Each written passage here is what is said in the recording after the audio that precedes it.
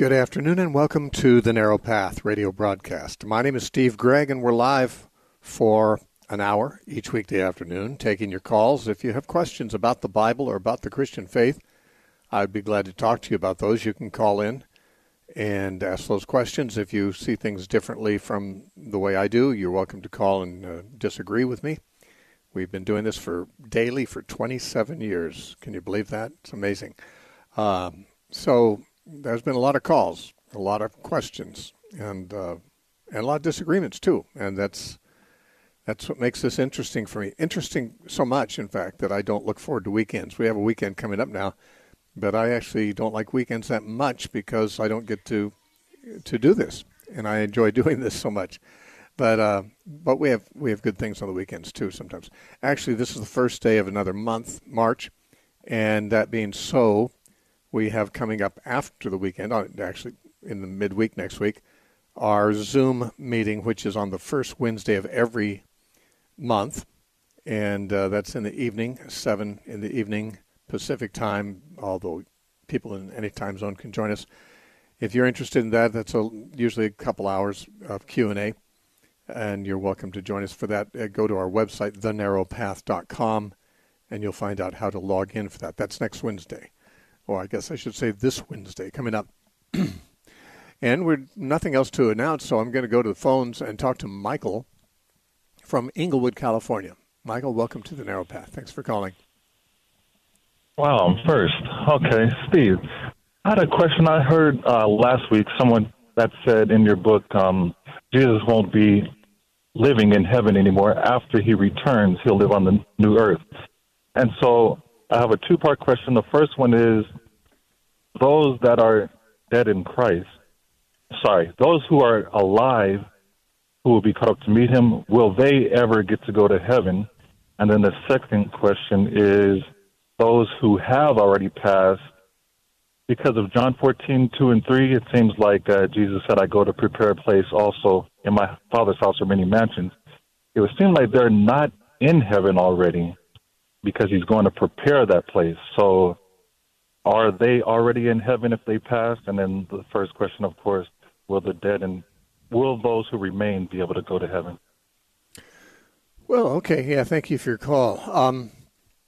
As far as I know, when Jesus comes back, if we're caught up to meet the Lord in the air, as I said, I think you heard me say previously, I don't believe we're going to heaven from there. I think we're going to be coming with Jesus. He's coming here. That's where he's going. The direction he's coming is vertically downward to earth, and we're caught up to meet him in the air, to meet him, to accompany him, and to, as it were, like a welcoming committee, we join him on the remaining leg of his journey. In that case, there's no reason for us to have to go up to heaven, and I don't have any reason to believe that we will. Heaven is not really made for people. Heaven, according to Scripture, is made for man. Heaven, even the heavens are the Lord's. It says in Psalm 115, verse 16, but the earth he has made for the sons of men. So, if Jesus comes here, we don't have to spend any time in heaven at all. But what would be the attraction? I mean, God and Jesus are going to be here with us. There wouldn't be much in heaven to attract me once Jesus is here. The only attraction of heaven right now is that that's where Jesus is. If I die right now, I do expect my soul would go to be with him in heaven, because I plan to be forever with him from this point in my life, beyond death, and then beyond the resurrection. I plan to be with him forever. And so, I don't know any reason why we would go to heaven if we meet the Lord in the air and we accompany him back to the new earth. That's at least, I don't know of anything in the Scripture that says we would. And I can't think of any reason that would be particularly desirable. Now, John 14, in my opinion, when it talks about in my Father's house are many mansions, I don't believe that's referring to heaven. There's no place in the entire Bible that heaven is referred to as God's house. Although God having a house is mentioned many times in the Bible, it's just not heaven.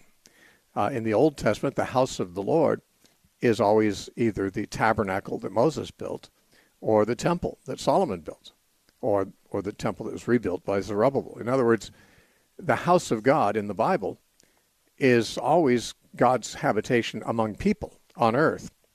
It's true that God lives in heaven, but that's saying nothing. He lives everywhere. He's omnipresent. So God is in heaven, but he's also on earth. But when we read the expression, the house of God, we're always, as far as I know, I don't know of any exceptions in the Bible, talking about where God dwells among men on earth. And so it was the tabernacle and the temple in the Old Testament. And even when Jesus came, it was still the temple. Remember in John chapter 2, which is in the same book as John 14, Jesus said, do not make my Father's house a house of merchandise. He was referring to the temple. His Father's house was the temple. But of course, in the New Covenant, the Father's house is us. We are, it says in 1 Peter 2:5, we're living stones being built up into a spiritual house. In Ephesians 2, the closing verses of Ephesians 2 tells us that we are being built into holy habitation through the Spirit, a temple of God. Paul tells the Corinthians in 1 Corinthians 3:16 and in 2 Corinthians 6:16, he tells them, do you not know that you are the temple of God?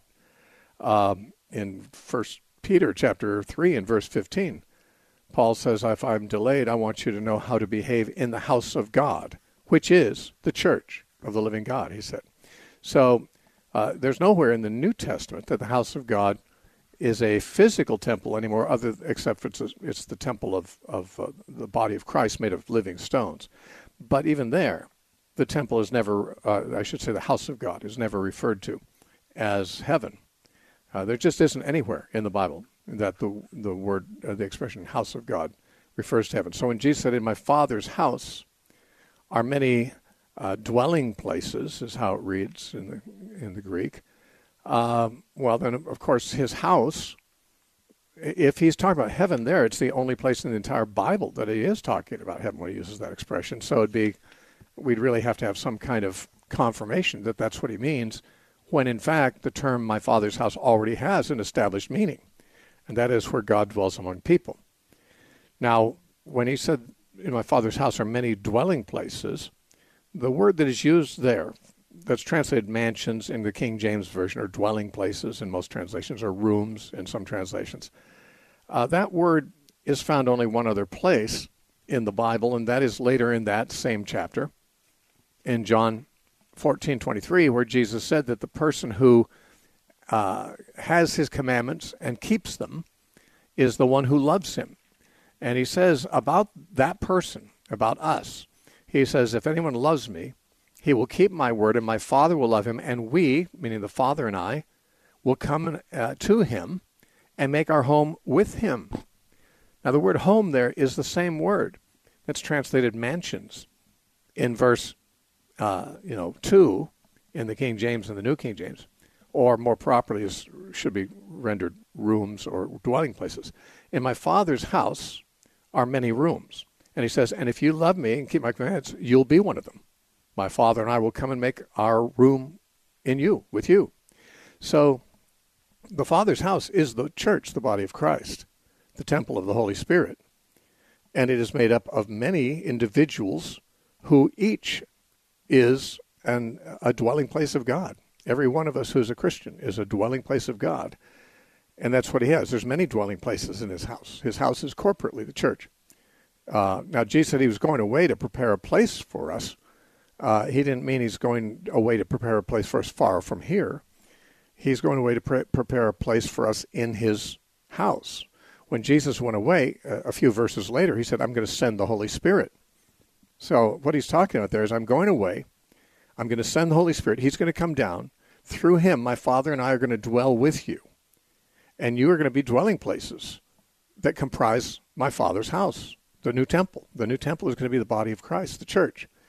And it's because I'm going away and sending the Spirit, he will give you a place in my body. He'll create a place for you in this structure. That place is defined by the Holy Spirit's placement of every person. And so there's really nothing in that passage that specifically mentions heaven.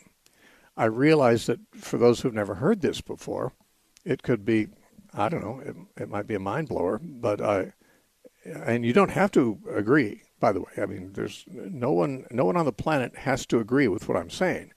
However, everyone who would like to know the truth should probably check out and see if what I'm saying is true. And once you find that it is, you probably will agree with me. But if you don't, that's fine too. So there's no reference to heaven there. Jesus did say he's going away, and by implication, we know he was going away to heaven, but he didn't say he was going to his Father's house.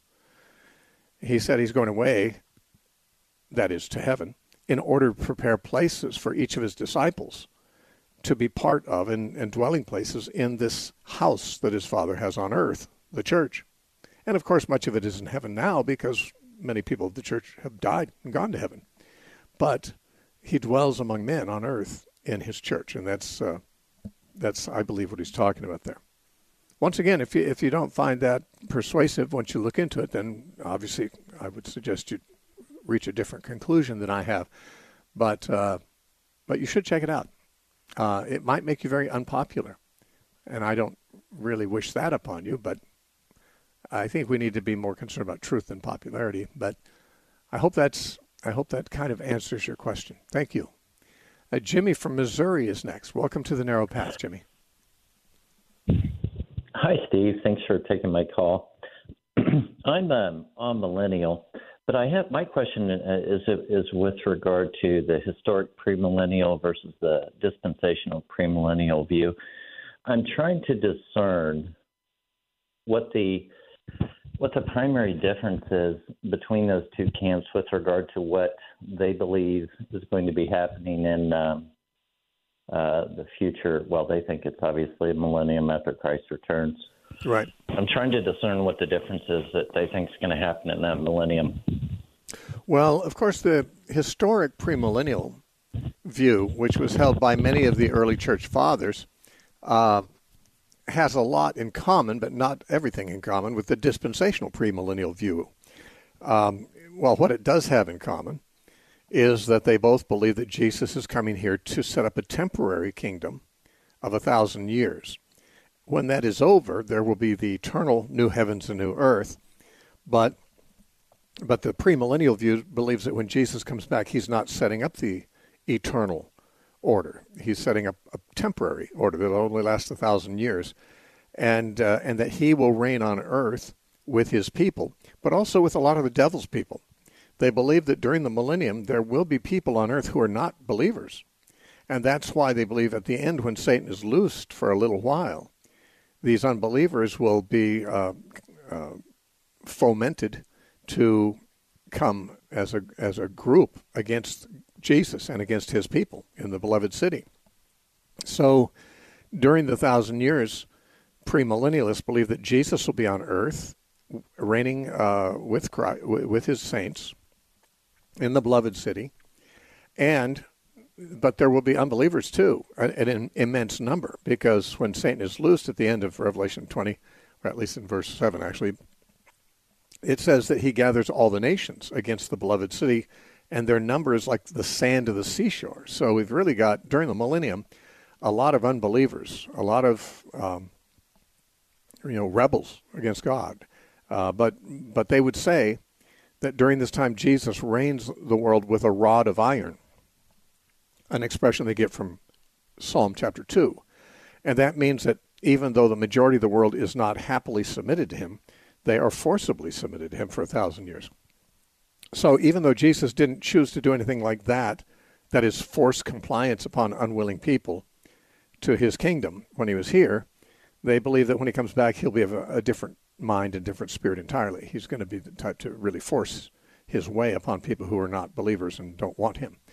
But eventually, for some reason, once Satan is loosed again, they believe somehow Jesus' rod of iron will, I don't know if it's going to be melted down and he won't have it anymore or whatever, but the enemy will then be able to bring all these people against him.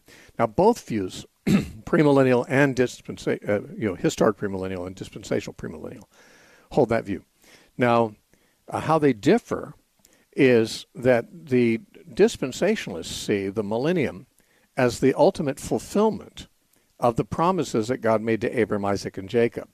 They believe that God made promises to Abraham, Isaac, and Jacob that have never been fulfilled, and particularly promises he made to David, because God told David that his seed would sit forever on his throne after him, after he's dead, when he's dead. And therefore, they believe, well, Jesus never has done that, so he'll do that during the millennium.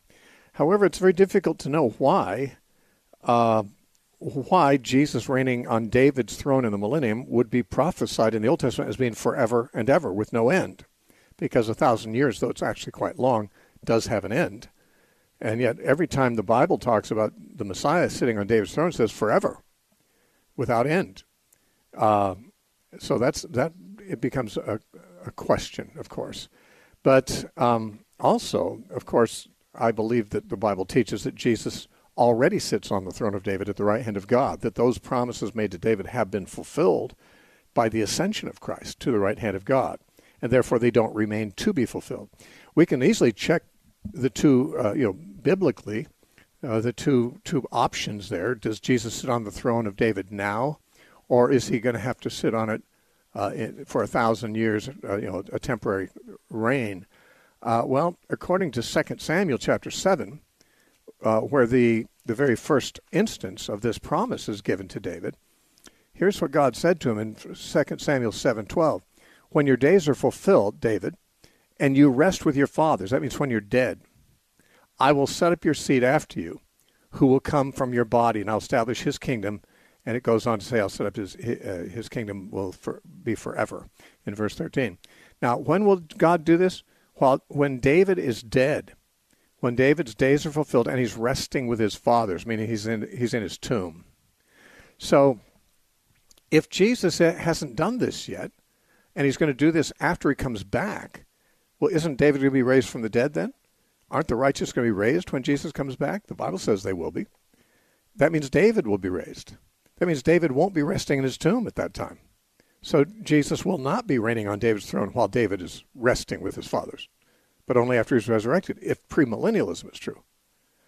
However, it's interesting on the day of Pentecost, when Peter was preaching and trying to point out to the Jews that God had made these promises to David and had now fulfilled them in Christ, he said, our father David is dead, and his tomb is with us to this day.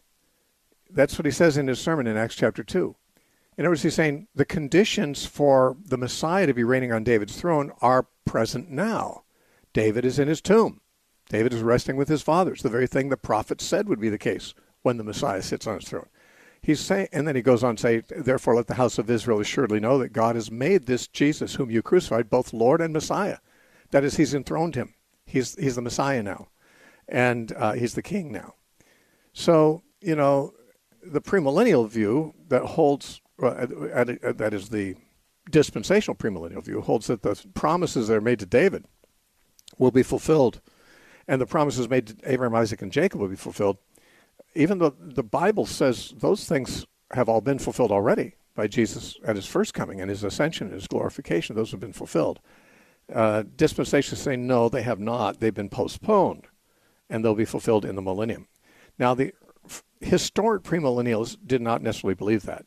The dispensationalists believe that in the millennium, the temple will be built again, the Jewish sacrifices will be offered again, and they'll be administered by priests who are Levites after the order of Aaron. In other words, it'll be the Old Testament again.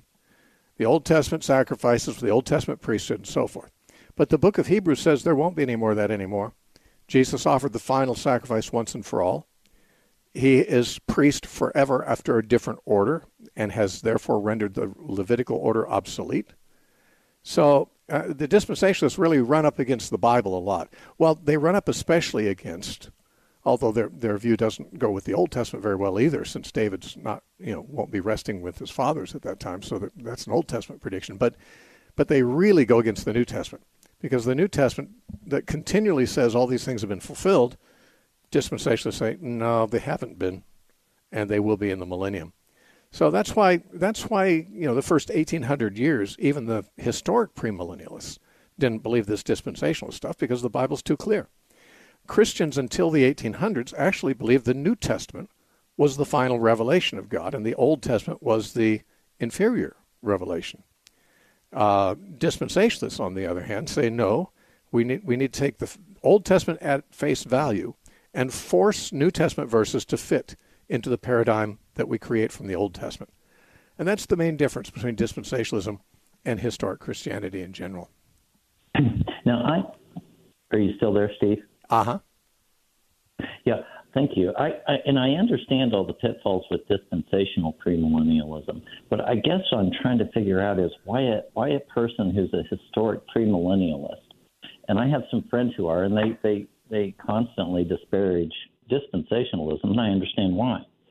But my question is always, well, really, what's the difference between your view and the dispensational view? In the sense that you still hold out for a future 1,000-year millennial reign. But what does the historic premillennialist think is going to happen during that reign? They recognize that Christ brought the kingdom. It's already here, but not fully realized. Yeah, George Eldon Ladd is a good example of a historic premillennialist. He writes almost the same things about the kingdom of God that an amillennialist does. In fact, there's a book that came out back in the maybe in the 70s or 80s. I guess it was the 70s, called The Meaning of the Millennium, and it's 4 views written by 4 different authors. Robert G. Klaus was the editor. He also wrote the foreword to my book on the 4 views of Revelation. But 4 different authors argue different views. One's the dispensational view, one's the historic premillennial view, one's the amillennial, and one's the postmillennial view. And George Eldon Ladd wrote the chapter on the historic premillennial view. And his entire chapter sounded like he was arguing for amillennialism. He was saying, Israel, the fulfillment is in the church of these things and so forth and so on. And he was talking just like an amillennialist. And at the end of his article, he said, so you probably wonder why I'm a premillennialist if I'm saying all this stuff. And he said, I agree with the amillennialists about a lot of things, but I just can't get over the fact that Revelation 20 said there'll be a 1,000-year reign. In other words, he couldn't get over the fact he couldn't get over taking Revelation 20 literally. And that's probably the way that historic premillennialists have always been, because I've never actually heard them give much of a rationale for why there needs to be a millennium. I mean, why should that be necessary? What they think they believe is that there will be 1,000 years of peace and righteousness under Christ's reign on earth before the new heavens and new earth. They don't have the dispensational ideas of the temple and the animal sacrifices and the fulfillment of the promises to David and the patriarchs, because they recognize those already have been fulfilled and there's no more of that to come. But they do take Revelation 20 literally, and that I think is their main weakness. The assumption that chapter, unlike all the other chapters in Revelation, is to be taken literally. Now, when I say unlike all the other chapters, they would probably take some of the other chapters literally too, but they take a great deal of Revelation non-literally. But they simply can't get over the hurdle of a literal interpretation of chapter 20 for some reason. So that's their big problem. I think all they expect is there be a righteous kingdom here under Christ for 1,000 years after he comes back, which will then later be followed by the new heavens and new earth. Why is this necessary? Well, it doesn't really have any rationale that comes up in their theology that I know of that they can explain. Maybe they can call and tell us, because I'm not aware of any. But I think they just see it as, well, it's got to happen because that's in Revelation. And I personally think they misunderstand that chapter, of course. Thank you for your call. Let's talk to Kurt from Montana. Kurt, welcome. Yeah, hi, Steve. I was listening to your teaching on Romans that's online, which I really appreciate. And you were in Romans chapter 1, verse 4, where you talked about Jesus being proven to be the Son of God with power at his resurrection. Mm-hmm. And so then I think that relates, as far as I could tell, to Romans chapter 8, where he talks about our adoption, where we have the redemption of our body. So that would be at our physical resurrection. We kind of enter into that same kind of power and glory, I guess, is how I take that. Yeah. Okay. So I'm actually studying, I got another preterist millennial type question here. Studying through Revelation with a friend, and he's thinking that since we're both kind of leaning towards a partial preterism. He's kind of thinking that since we already have, Jesus said he would rule with a rod of iron. It says that in Psalm 2, as you mentioned, that somehow we then should be really walking in some sort of really strong authority right now. Almost, I'm not sure what exactly he thinks we should be doing, but he thinks we're missing it. Okay, well, I'll say this. I have a chapter about that in my book, Empire of the Risen Sun. Book one of its one chapter is called "The Authority of Christ's Followers." It's a chapter. First is the authority of Christ is one chapter, and then I think the authority of His servants. I forget the exact title, but it's right after that. And I talk about that. Yeah, Christians do have authority over demons and over the power of sin in their lives and things like that. Unfortunately, a lot of people think that we should have authority over other people or over the elements or something like that. That doesn't necessarily follow. Jesus exhibited power and miracles and things like that not every Christian has. And those who think that we should be living in that kind of demonstration of miracles and power all the time I think they have a more fully realized eschatology than the Bible actually encourages, I think. We still are at war here. Jesus is the victor, but we're mopping up for him, and we're still on the battlefield, and therefore there's a lot of suffering, there's a lot of martyrdom, there's a lot of trials, and we're being made mature through them, and therefore we don't walk in the kind of authority where we just kind of make all bad things go away through miraculous power. I'm afraid I'm out of time. I wish I wasn't. I have another half hour coming up. Don't go away. Our website is thenarrowpath.com. I'll be right back. In a 16-lecture series entitled The Authority of Scriptures, Steve Gregg not only thoroughly presents the case for the Bible's authority, but also explains specifically how this truth is to be applied to a believer's daily walk and outlook. The Authority of Scriptures, as well as hundreds of other stimulating lectures, can be downloaded in MP3 format without charge from our website, thenarrowpath.com.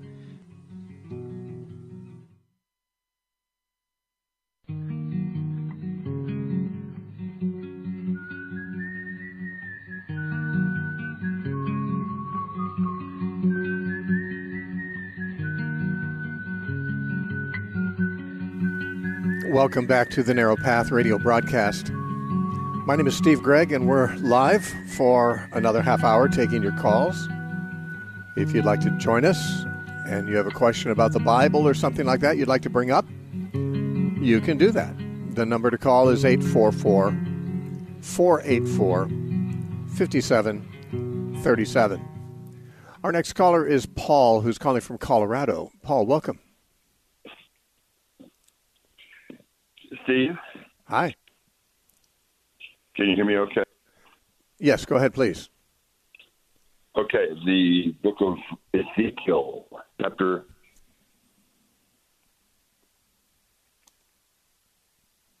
Hello? Can you hear me? Oh, you're cutting out. I'm sorry. You just said book of Ezekiel, chapter, and then you cut out. I haven't heard anything since then. Are you still there? Chapter 37. 37, okay. 37. Mm-hmm. Can you get in a better place where your phone works better? Can you get someplace where your phone actually works? It's a rough day, Steve. I'll just have to call you back another time. Well, can you just ask your question, and then I'll try to answer it if you can. Okay, I'll try to get it out to you. Ezekiel 37. Verse 26. An everlasting covenant of peace is the subtitle of my Bible. It's the King James. Can you hear me okay? I've heard that part. Yes, go ahead. Moreover, I will make a covenant of peace with them. It shall be an everlasting covenant with them, and I will place them and multiply sanctuary in the midst of them forever.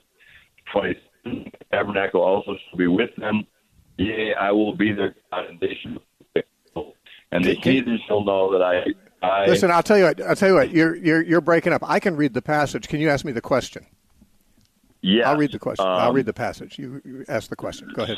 So this seems like to me this is definitely talking about Israel, but there's so much conflict going on between the amillennialists and dispensationalists as far as how to understand all this stuff. It's just very confusing. It's about as clear as mud for me. Okay. Well, I'll talk about that. Can you clear that up? Okay. Thank you. Okay, Paul. Thanks. Yeah, bad connection there. Yeah, Ezekiel chapter 37 is a passage that goes into the matter of the kingdom of God under the Messiah. And the dispensational, let me put it this way, the difference between the premillennial and the amillennial view. is that the premillennial view holds that this kingdom will be established at Jesus' second coming, and that it's roughly coextensive with the millennium. That the kingdom in this passage, they would say, and many passages, are referring to the millennium. Now, the millennium, of course, meaning 1,000 years, is only found in one passage in the Bible. That's in Revelation 20. But there's lots of passages in the Old Testament that people would say, well, that's about the millennium. Those passages don't say it's 1,000 years, but they would equate it. It's the kingdom passages. The Old Testament prophets have a lot of kingdom passages. And the dispensationalists believe that those kingdom passages apply to the time that Jesus will inaugurate when he comes the second time. Historic Christianity always taught that Jesus inaugurated his kingdom when he came the first time, and that these are talking about the order that has come into being since Jesus arrived, since Jesus came 2,000 years ago. Now, let me just look at, I'll read those verses you did, but let me read this in verse 24. You were reading verses, 26 and following. Let's start at verse 24. David, my servant, shall be king over them, and they shall have one shepherd, and they shall also walk in my judgments, and observe my statutes, and do them. Then they shall dwell in the land that I have given to Jacob my servant, that is Israel, where your fathers dwelt, and they shall dwell there, they, their children, and their children's children, forever. And my servant David shall be their prince forever. Moreover, I will make a covenant of peace with them, and it shall be an everlasting covenant with them. I will establish them and multiply them, and I will set my sanctuary in their midst forever. My tabernacle also shall be with them. Indeed, I will be their God, and they shall be my people. The nations also will know that I, the Lord, sanctify Israel, when my sanctuary is in their midst forever. Okay, so several things here. God is doing this for Israel. But we have to understand, the prophets, when they talk about what God's going to do to Israel, are talking about what he's going to do for the believing Israel, for Jews who believe. Judas Iscariot was part of Israel, but he's got no part of this. Caiaphas was part of Israel. He's got no part of this. Unbelievers who reject Christ in Israel are not part of this. It's the believing in Israel. Now, the thing is that was always true. God's promises in the Old Testament are always for the believers in Israel, not just for the whole nation, because the whole nation was, or most of the nation in many cases, was pretty much apostate, worshiping Moloch, worshiping Baal. They had to be wiped out. However, there was a believing remnant. And all the promises of God in the Old Testament to Israel belonged to the believing remnant of Israel. And when Jesus came, that believing remnant of Israel came to him. And the rest of them rejected him and even crucified him. But the believing remnant are the ones to whom these promises are fulfilled. Now, we call that believing remnant the disciples of Jesus. They called themselves, in the New Testament, they called themselves the ecclesia, the church, which was a term that was used for Israel in the Old Testament. And so the believing remnant of Israel, who became followers of Jesus, are the ones to whom this is fulfilled. Now, when it says, David, my servant, shall be king over them, in verse 24, and then in verse 25, my servant David shall reign over them, be their prince forever. Notice it's not 1,000 years. This is forever. This is permanent. He's exalted forever as king and never going to stop being that. Now, David here refers to the Messiah. And we know this because the term David becomes, in the Scripture, a term for the Davidic dynasty. We see this, for example, when Solomon's son Rehoboam, increased the taxes over the 10 tribes to the north, and they rejected his rulership, and they said, "See to your own house, David." Now, David was dead, but his grandson was the king, and they called him David. Why? Because the dynasty was called David, and Jesus is of that dynasty. David is ruling over us. David, that is his dynasty, in the person of his present and permanent heir, Jesus, is reigning. And notice it says in verse 24, and they shall have one shepherd. Now, that sounds like what Jesus said in John chapter 10. He said, I have other sheep you don't know about, referring to the Gentiles. He was talking to the remnant of Israel, his disciples. He says, now there's other sheep in this flock too, not just you, the remnant of Israel, but I've got Gentiles coming in too. and I will bring them also, and there will be one flock and one shepherd.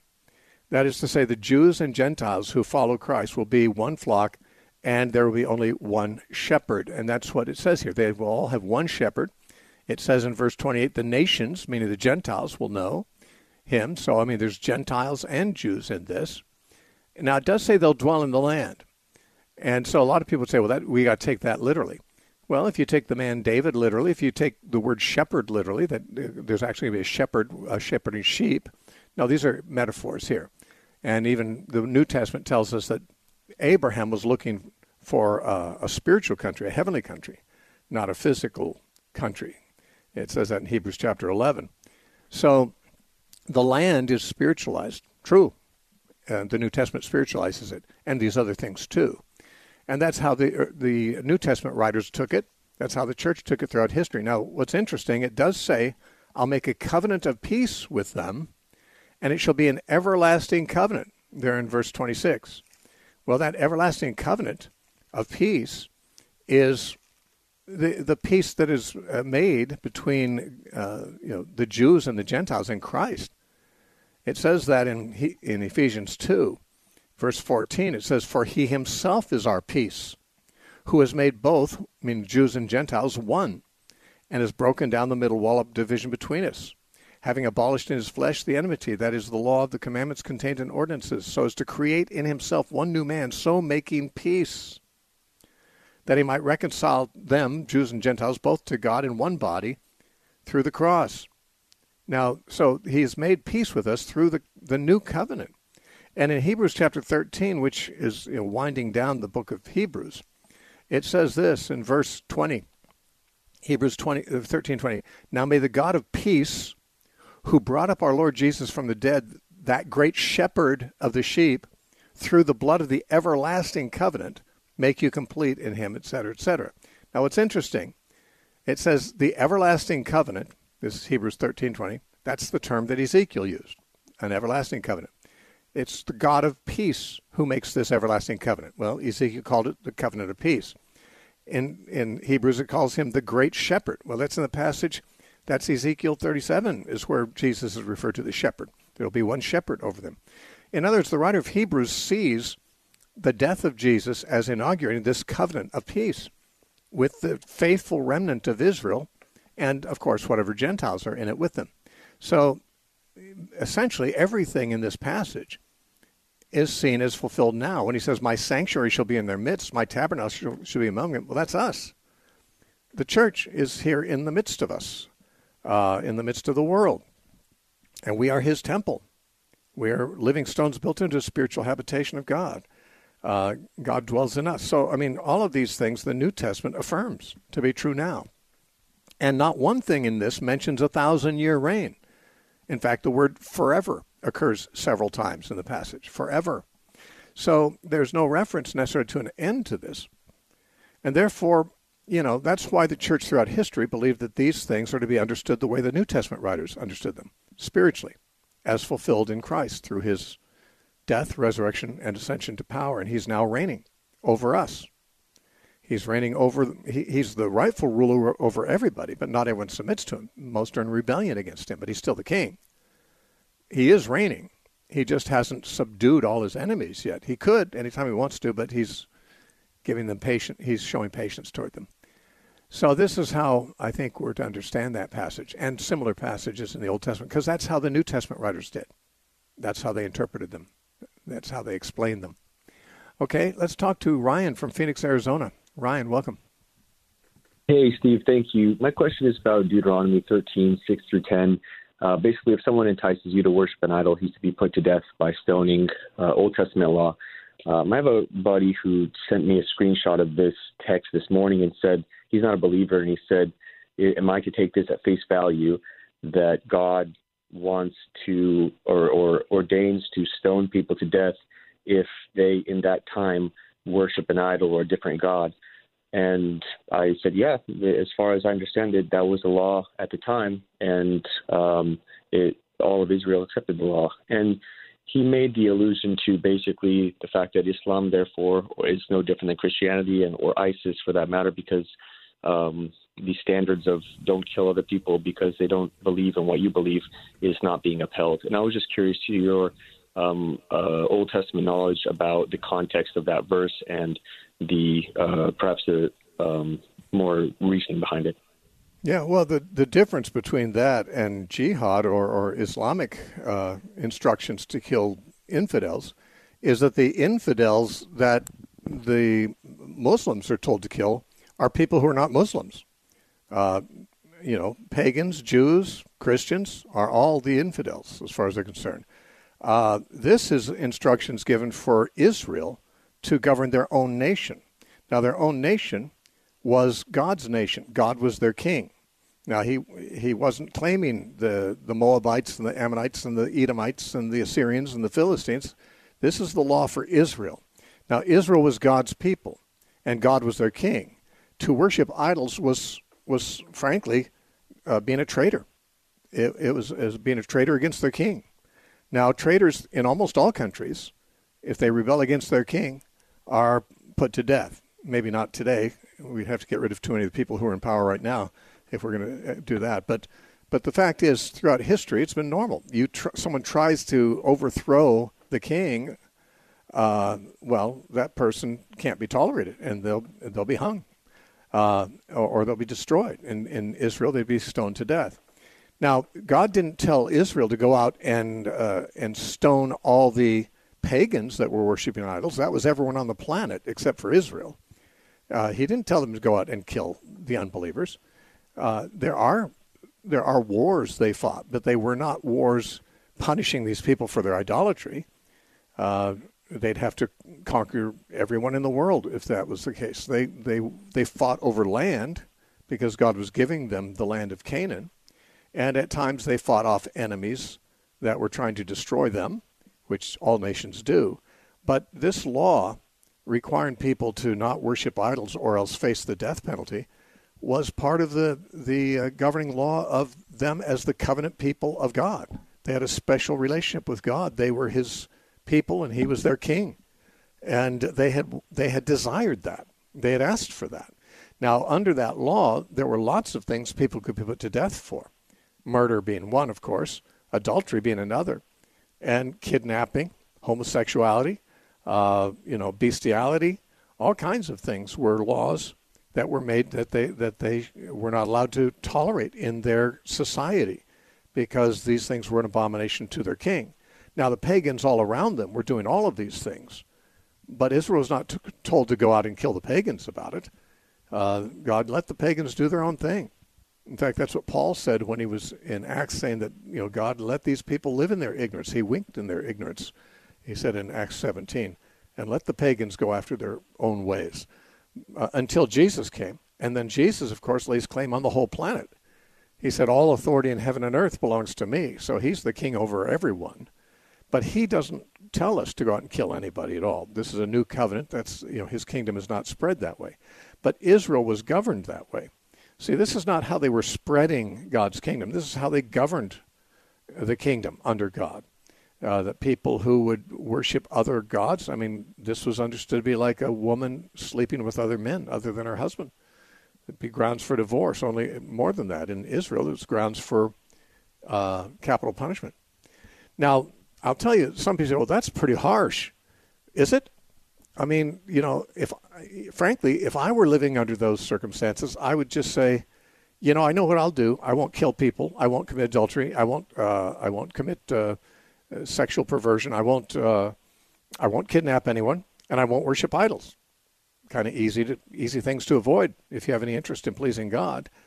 And I'd fear nothing of it. Just like even if I lived in a state today where they had practiced capital punishment, I wouldn't be afraid of being killed because it's pretty easy to avoid those things that would bring capital punishment. And it's not really harsh unless people say, well, I should be able to do whatever I want to, regardless what God wants me to do. Well, people like that are like, they're living in another universe. What, you think that you don't have to obey your creator? Where'd you get that idea, But when people are sane and they realize, wow, the God who created me owns me and has every right to tell me what's right and wrong, it's not that difficult to say, well, I guess I won't do those wrong things that would get me killed. And I have to say, Israel didn't avoid idolatry very much, which means they didn't have the slightest interest in obeying God most of the time. But those who want to would find it not hard. Now, your friend probably doesn't have any interest in pleasing God, so he'd find it difficult. But he's not in Israel, so he doesn't have to worry about us coming after him. We're not going to be killing anybody, and right. I think his opinion always tends to go to the idea of, well, his exact words were, not even an educated, kind, and moral human would say this to people, let alone a God, because it is a huge moral void to teach this. Well, here's what your friend needs to understand, but he won't. And that is that the whole of human history is the history of mankind warring against the claims of God upon himself. It's described in Psalm 2 this way, that the heathen and the kings of this earth try to cast God's chains off of them. And they want to throw off the authority of God. They want to say, cast off his bonds from us. And they try to overthrow his Messiah. Well, okay, that's the story of history. And your friend is deciding which side he wants to be on. So am I. I'm deciding what side I want to be on. The history isn't. History is a story, and it has a beginning, and it has a plot, and it has an end, and it's a story about mankind's rebellion against God and attempt to overthrow God's authority. Well, that's a fool's errand. If someone thinks they can overthrow God, well, let them try, and don't let them complain if they get mashed in the process, man, because God's bigger than you. Now, I'm not saying you have to obey him. You should. But if you don't, God gives you the opportunity not to, but not without consequences. So, I mean, your friend's problem is this, and it should be probably put this way. In the ongoing warfare against God's side and the rebels' side against him, we get to choose which side we're on. If we're on the side of the rebels, then nothing God does will seem fair to us because we're against him. He's the enemy. But if we're on God's side, then it's very easy to see why it's reasonable for him to enforce his will on his people anyway, and eventually on the whole world. But if your friend doesn't see, here's the problem. People who don't believe in God or are not favorable toward God are never going to be sympathetic toward God in the conflict between man and God, because they're on man's side, not God's side. And that's what a Christian isn't. A Christian is one who has repented of that whole idea and say, wait a minute, this world doesn't exist for me. It exists for God. Therefore, if I'm living for me, I'm on the wrong side of this deal. Living for God's the only thing that makes sense. And by the way, it's the only life that's really quite fulfilled too, in my opinion. I can't imagine a life that would be better than living for God. But even if living for God was harder or worse or whatever, it's still the right thing. And people who don't know that are going to find out. And I don't say that to be snarky or anything. It's just history's going to reach its end. And if people never knew what it was about, if people never saw the arc of history and never complied with, what that suggests, well, then they'll find out eventually. Unfortunately, it may be too late for them. Steve, yeah.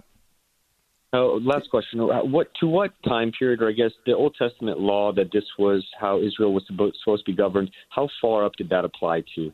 Because I assume that, now Christianity does not apply that. Right, up until the time of Christ. That's the Old Covenant. That was 1,400 years. From the time of Moses to Christ was 1,400 years. Israel lived under the Old Covenant. Now, the pagans didn't. So none of these laws in Deuteronomy had anything to do with the non-Jewish people, unless the non-Jewish people wanted to become part of Israel, which they could. They could be circumcised and comply with the law of Moses and so forth, and they could share in Israel's blessings. But if they didn't, well, they were exempt from the law of Moses, but not exempt from the ultimate judgment of God on the last day. So, they would have been better off submitting to the law of Moses and becoming part of Israel, I would say. But if they didn't have to. and no one made them do it. But when Jesus came, he did lay claim on the whole world. He is the King of Kings and the Lord of Lords. All authority in heaven and earth belongs to him. And now, of course, that's our message. Our message as Christians is, there's another King, Jesus, and everybody's required to submit to him. Again, we won't make you. We're not going to bring weapons and hurt you if you don't. That's between you and God. But he's going to judge you for it. So we've got a message for you, how you can come out better in the deal. Come over to God's side. All right. God bless you, Ryan. All right. Let's see here. Our next caller in line is Jeff from Kentucky. Hi. Thanks for waiting, Jeff. Hi, Steve. Thank you for taking my call. Two quick questions. The first one, how do dispensationalists explain, since they are so that it's about physical Israel, the nation of Israel, how do they explain Matthew 21:43 in the parable of the vineyard, where Jesus says that the nation has been taken from you? And he's talking to the Pharisees, which are Jews, taken from you and given to another nation that will produce the fruit thereof, which to me, that seems like we're that nation, which is talked about in 1 Peter 2:9. I'm just curious. I'm not a dispensationalist, so I want to know how they explain that. And then my second question is this. Of all that you've been, for all the years that you've done radio and all the questions, the thousands that you've had, are there any questions that you are surprised that have not been asked? And if so, what would they be? And I'll get off. Thank you. Okay. Thank you. For your second question, I'm not sure I could identify one that hasn't been asked. That surprises me. I'm sure there's lots of questions that haven't been asked, but there's an infinite number of questions that could be asked. I would say I'm not I guess I've been more surprised at some of the questions that are asked. Sometimes people ask questions about things I think, well, why would anyone care about that? But as far as the questions that have not been asked, there's nothing looming in the front of my mind or whatever that I think, boy, I wonder why no one's ever asked me this. Yeah. No, my wife just made a joke I'm not going to share. Well, maybe I will. She said, the question I'm surprised no one asks is, how do I leave my estate to the narrow path? Actually, somebody has done that. For the first time in 27 years, we got a notification from somebody that they put us in their will, so that was kind of nice. But your first question, Matthew 21:43, Jesus said, therefore I say to you, the kingdom of God will be taken from you, meaning the Jewish people he's talking to, and given to a nation bearing the fruits of it. Now, the dispensationalists say the you doesn't mean Israel. It means the Jewish leaders, because he's denouncing the Jewish leaders. And therefore he's telling the leaders, the scribes and Pharisees, that they will no longer be in power. The kingdom of God is being the leadership of the kingdom is being transferred from them to the apostles, is what they're saying. So that's what dispensationalists would say about that. And but I would say about that, not so. Jesus didn't say it's going to be taken from you and given to other leaders. It says it's going to be given to another nation. Another nation. So that it's being taken away from one nation and being given to another nation. So their answer is not very good, but I've heard them give it every time they deal with this verse. And but then when you're trying to not accept what the Bible says at face value, you have to come up with explanations that don't make sense. And that happens a lot, I'm afraid. Anyway, I'm out of time. I wish I was not. You've been listening to The Narrow Path radio broadcast. My name is Steve Gregg. We're a listener-supported ministry. You can write to us at The Narrow Path, P.O. Box 1730, Temecula, California, 92593. Or go to our website, thenarrowpath.com. Everything's free there, but you can donate if you want at thenarrowpath.com. Thanks for joining us. Let's talk again Monday. God bless.